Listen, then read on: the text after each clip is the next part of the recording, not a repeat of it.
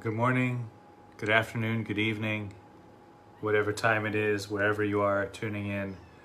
Thank you for joining me for the next episode of the Brahma Vihara's Loving Kindness. That's a little bit off there. Let's see if I can fit that in. Okay, here we go. Beautiful. Perfect. I fired my camera crew, so there you go. But I gotta hire some new people. Just kidding. It's all me.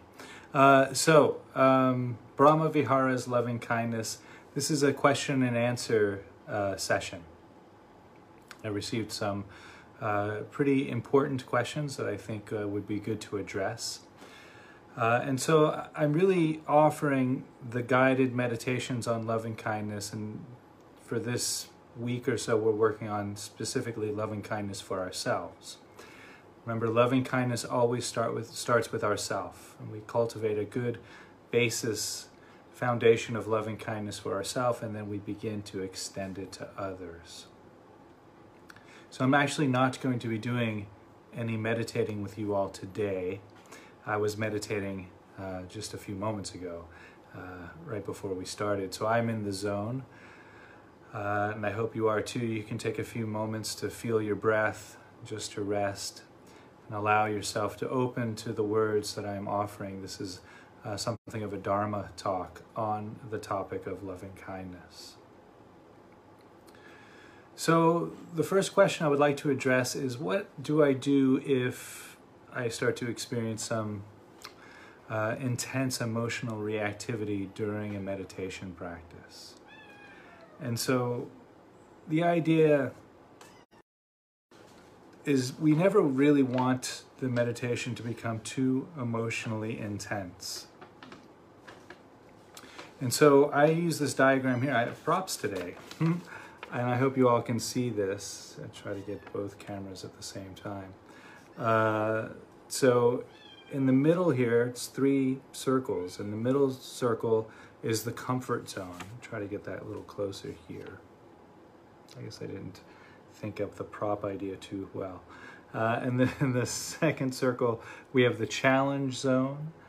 And then the outside circle is too hot. And try to get that up here. I think on my phone it's in reverse, unfortunately, and backwards. So we'll just use the one here. So we have the first circle, the smallest circle, that's the comfort zone. We have a second circle on the outside, that's the challenge zone. And then the outside circle is too hot. And so in meditation, we basically really want to ideally stay pretty much in the comfort zone and then make small visits to the challenge zone. This is hard when it's in reverse. I'll put that down. Maybe that's more distracting.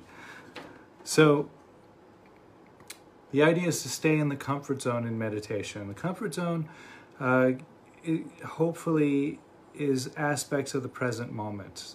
For many people, the comfort zone is the breath, and just feeling the breath. For many people, the breath is a little bit challenging.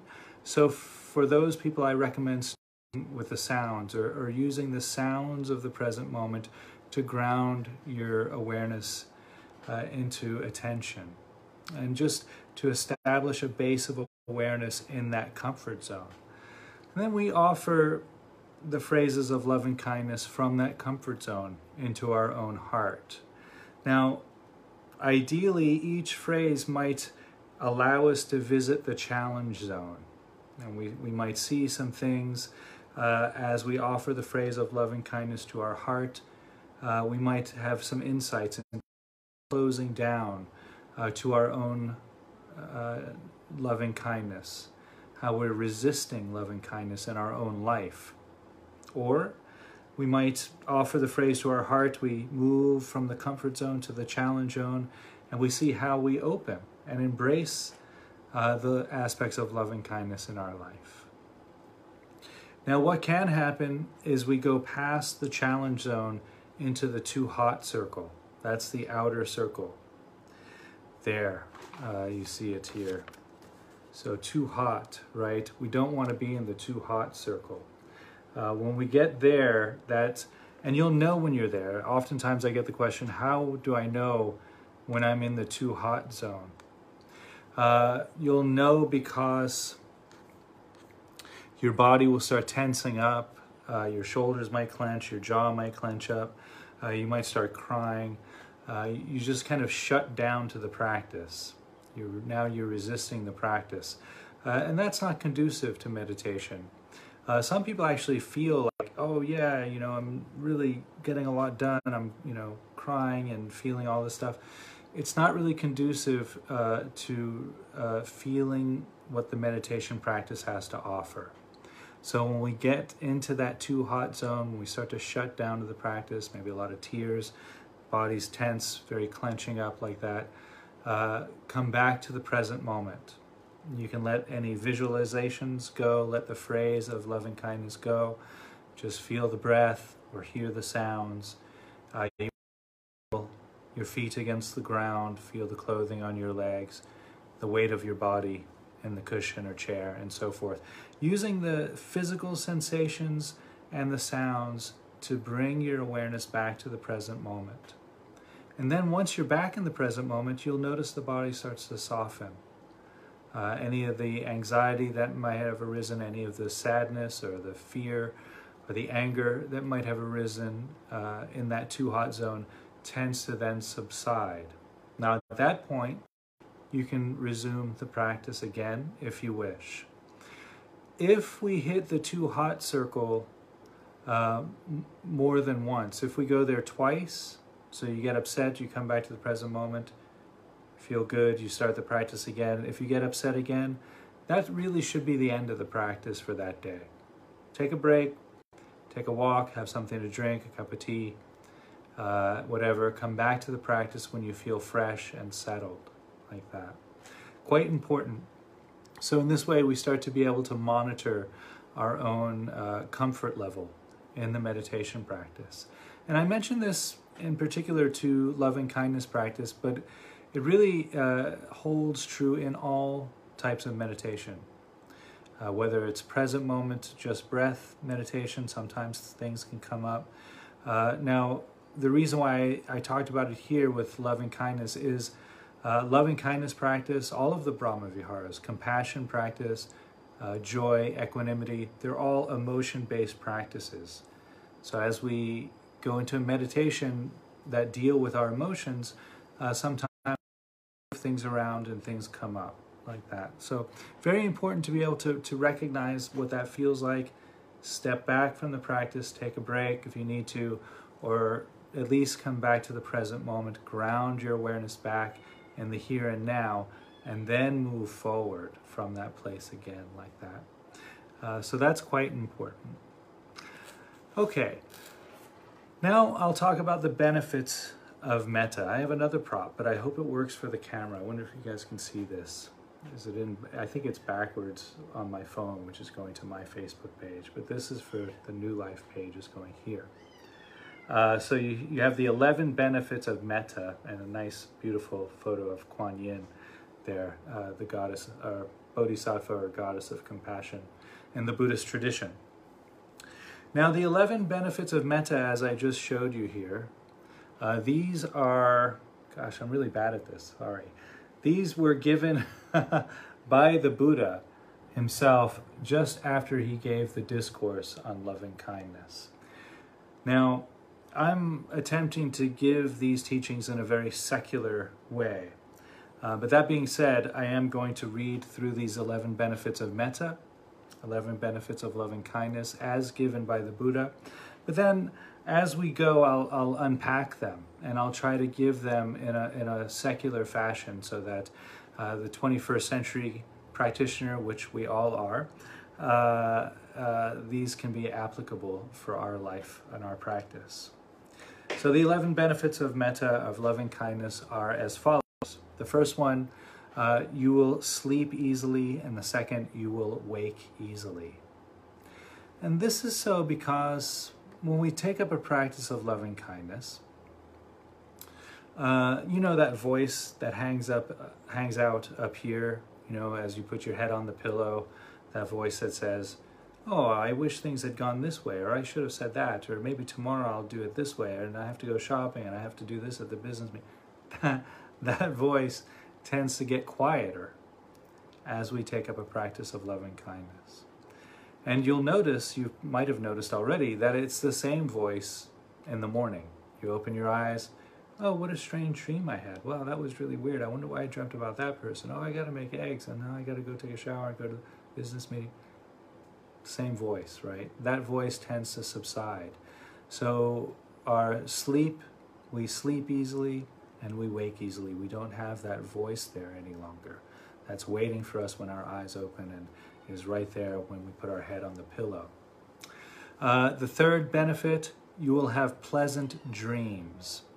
Well, this is so because, well, we have nightmares because we experience something throughout our day that our body, our mind, and our heart couldn't quite process. And so we go to bed at night and our mind, our body creates a platform for us to process that event or that visualization, whatever it was that caused us that stress that we couldn't quite process, a nightmare. But the practices of loving kindness allow us to open more easily to the present moment experiences. So things that would have brought us stress in our life, we process them much easier. So we don't carry them with us to our bed to create nightmares. So the third benefit, you will have pleasant dreams. Beautiful. The fourth benefit is people will love you. And I have a story about this, but there's actually a scientific documents on this now. When people practice loving kindness or when people resonate a frequency of loving kindness, the other people near them start at that same frequency. It's called limbic resonance. And so we have scientific proof that this happens now. When people are happier, when people are resonating a frequency of loving kindness, other people around them start to vibrate at that same frequency. It's very much like if you play an instrument, like a stringed instrument, like a cello. If you bow that cello, the other cellos and the other instruments nearby will start vibrating at that same frequency.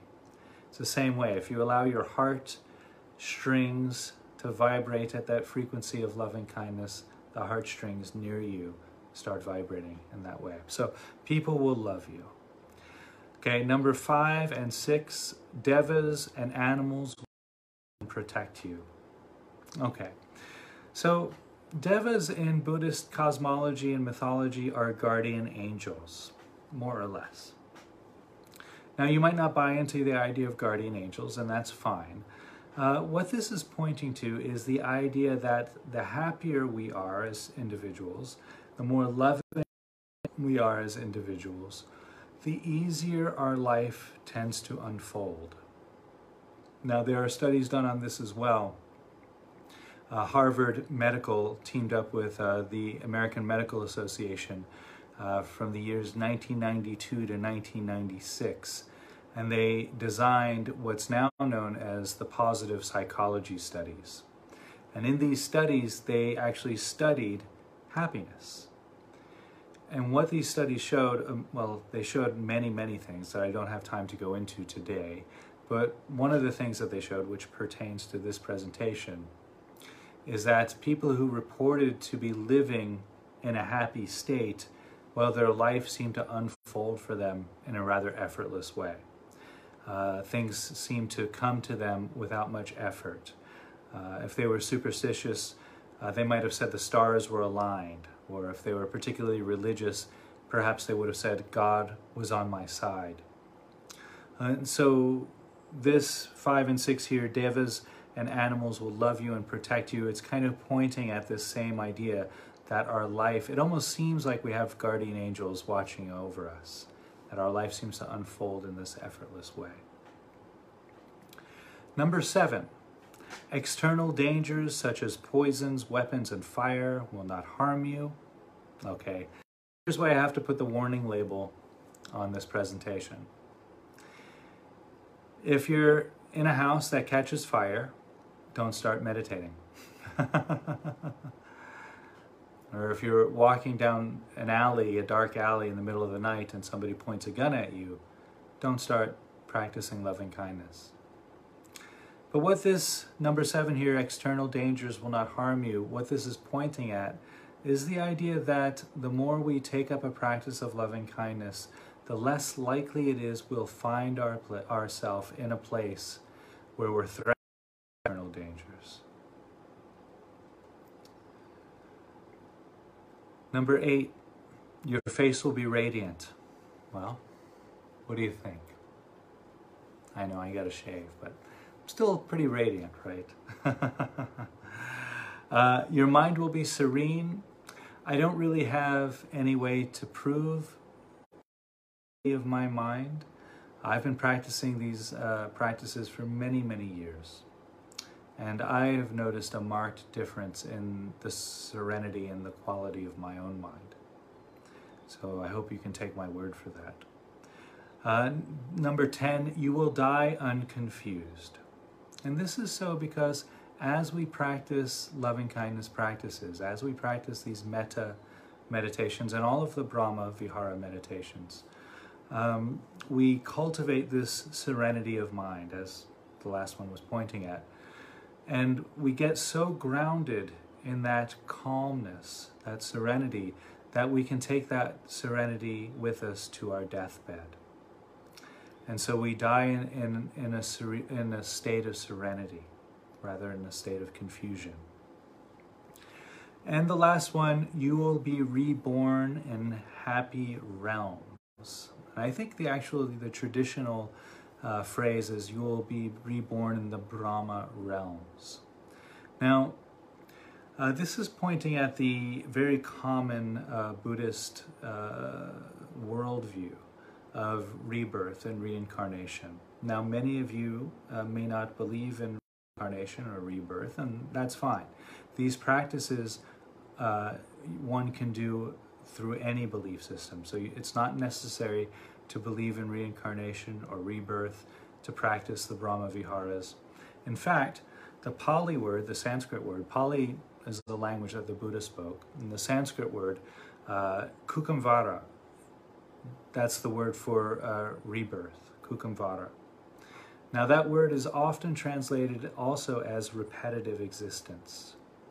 And I really like that interpretation. So we can read this last benefit here. There will be no more repetitive existence. And that has a different flavor to it. So let me explain that for a moment. So if I make this moment a happy moment, moment filled with loving kindness or metta, that predicates the next moment. And so that moment will have loving kindness infused in it or predicated by loving kindness, and that influences the next moment. And so we will be reborn in happy realms. There will be a happier repetitive existence like that. So the next moment will be happier, then the next moment will be happier, the next moment will be happier. That's the 11th benefit of loving kindness, that we cultivate this way of being in the world that's more open, more accepting, more loving, more generous, more kind.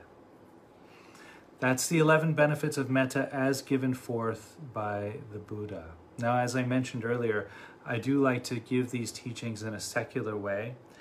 These practices can be done by anyone of any faith, any religion, any walk of life, atheist, agnostic, doesn't matter. So keep that in mind. Now, of course, these practices were designed by the Buddha, and so I do have to go back to the early Buddhist texts if I want to draw from the source. But that's the only reason that I bring any flavor of any religion into these, unless I'm trying to bring inspiration for loving kindness. And I think that's important. So I want to talk about the actual phrases of loving kindness. I got a question about When I'm offering these phrases, there's some confusion about how the phrases are worded, why are they worded this way, and so forth. So start at the first phrase and we'll go through them briefly through each phrase, and we'll wrap up. So the first phrase, may I be happy. And so the idea here is to really remember a moment that we were truly happy in our life. It might just be just that one moment, but nothing else. There was no darkness. It was just this pure happiness, this pure joy, this pure wonder. We then visualize what our life would look and feel like if our whole life unfolded in that emotional state. Now, of course, people will say that's impossible. Your mind, your heart might say that'll never happen. Doesn't matter. When we visualize that happening, when we visualize our life unfolding that way, we recognize how wonderful that feels. And so the real change occurs then when we go out into our everyday life and maybe we encounter a situation that we're interpreting to be not happy or unfavorable. But we remember from our meditation practices how wonderful it feels to be happy. And so we say, well, maybe I can offer that to myself now. And we shift our interpretation of what's arising.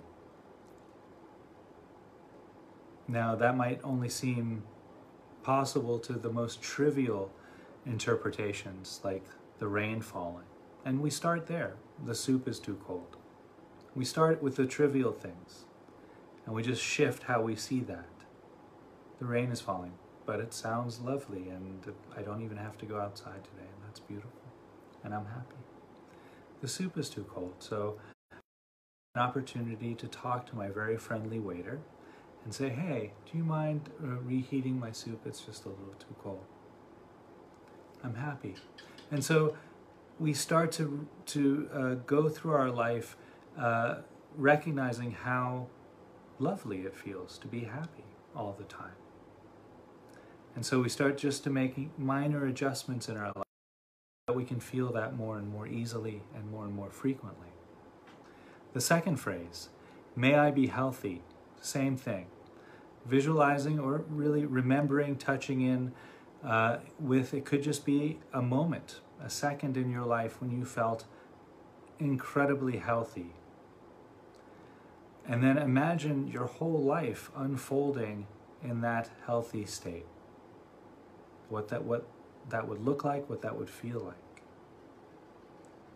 And then we start to, once that really settles in and we start to really feel that, we start to make adjustments in our life that accommodate that type of health. Now, that could be physical health, it could be mental health, it could be a healthy meditation practice, it could be healthy relationships or healthy boundaries. And the wonderful thing about loving kindness practice is that it continues to fluctuate. It continues to change. It is a part of the ever change.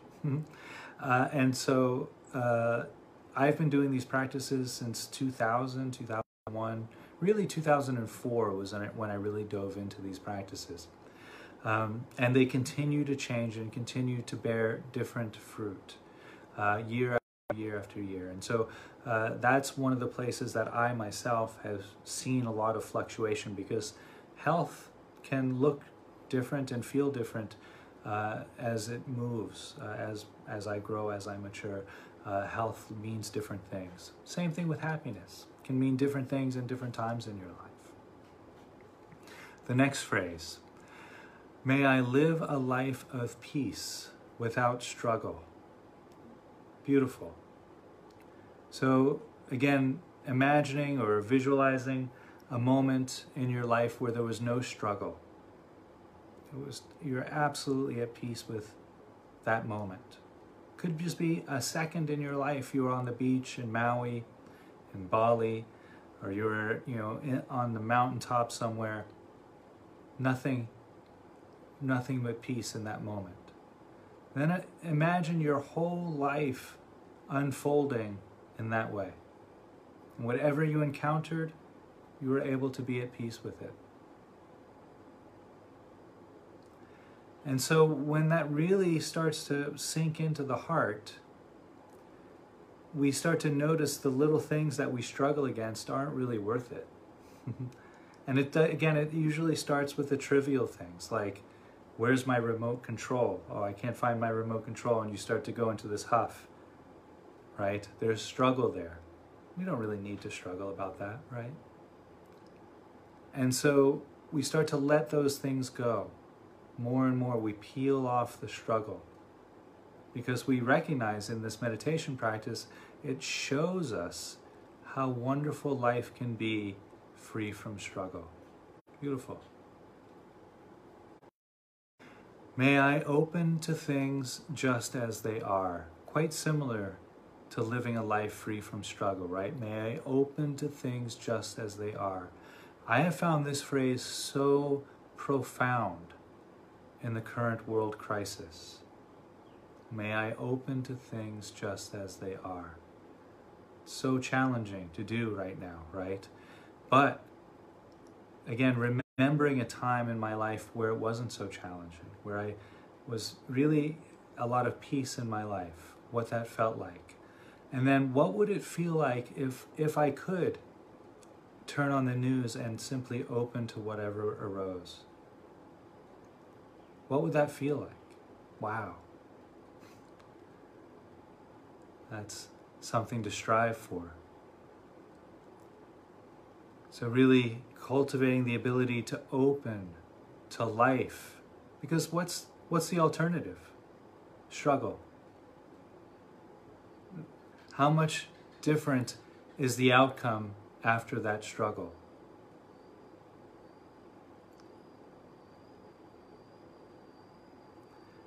And so may I open to things just as they are, because I know I've seen in the meditation practice and I've seen in my life experience, it makes very little difference in the outcome. May I experience the world opening to me just as I am. Wow. And if you've ever been discriminated against, you know how profound this phrase actually is. And so really remember a moment in your life where you felt like maybe it was a family member, a dog or a cat, perfect. A dog opens to you just as you are, right? You come home and the dog is there, happy to see you no matter what. And then you leave the room, you go take a shower, you come back out, the dog is even more happy to see you. Cats too, they light up as soon as you walk in the room. So a pet is really wonderful for that, or a really non-judgmental family member, somebody who really sees you, or a friend like that, or a community that sees you. May I experience the whole world opening to me just as I am. When you take that moment in your life and you visualize your whole life and the whole world opening to you in that way, there would be nowhere to hide or nothing to hide, and any sense of hiding would be futile. It would be an exercise in futility.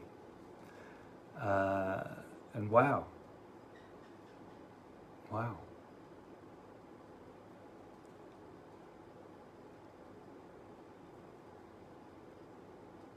And the last phrase, may I welcome whatever arises. And so here again, you can remember a moment in your life where everything was just there and you could just welcome it in. Maybe it was the first snow of winter, and you just walked outside and you could welcome the crisp, cold air against your skin, the fresh snowfall. or maybe diving into the ocean after a hot summer day, at the end of a hot summer day, feeling the ocean refresh your body, the salt replenish your body, welcoming that experience with open arms and an open mind, open heart. What if you could welcome everything that arises in that way? So really visualizing, imagining what your life would look and feel like if we could welcome whatever arises. Now, this is again another very, very challenging thing to do in this current world climate, right? We're quite challenged as a race, the world.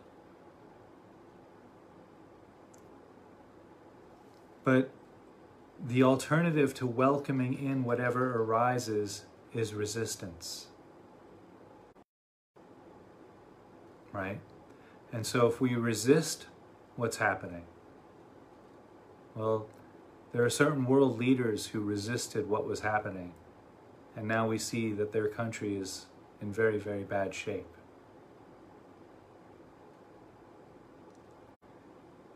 Resisting to what's arising is something of a denial of the present moment. So welcoming what arises, it doesn't mean we condone it. It doesn't mean we say, yes, this is okay behavior. It means we welcome it in to our heart, and now we can work with it. We welcome in the poison, and it becomes medicine.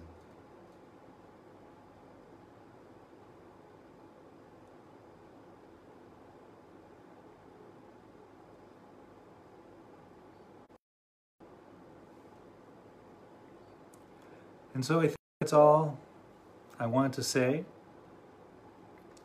That's my talk today on the Brahma Vihara's loving kindness.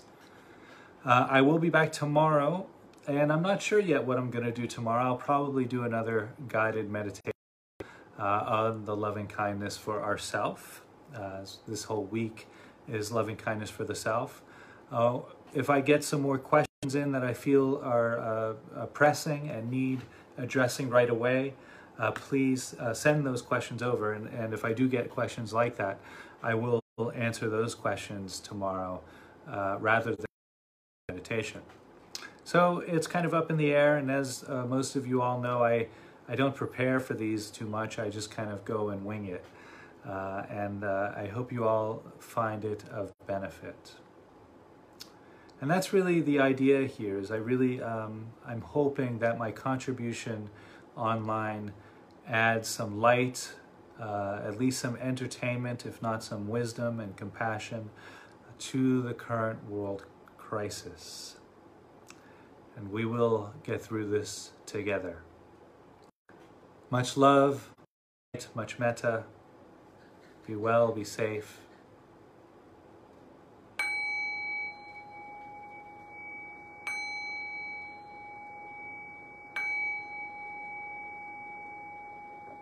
See you tomorrow.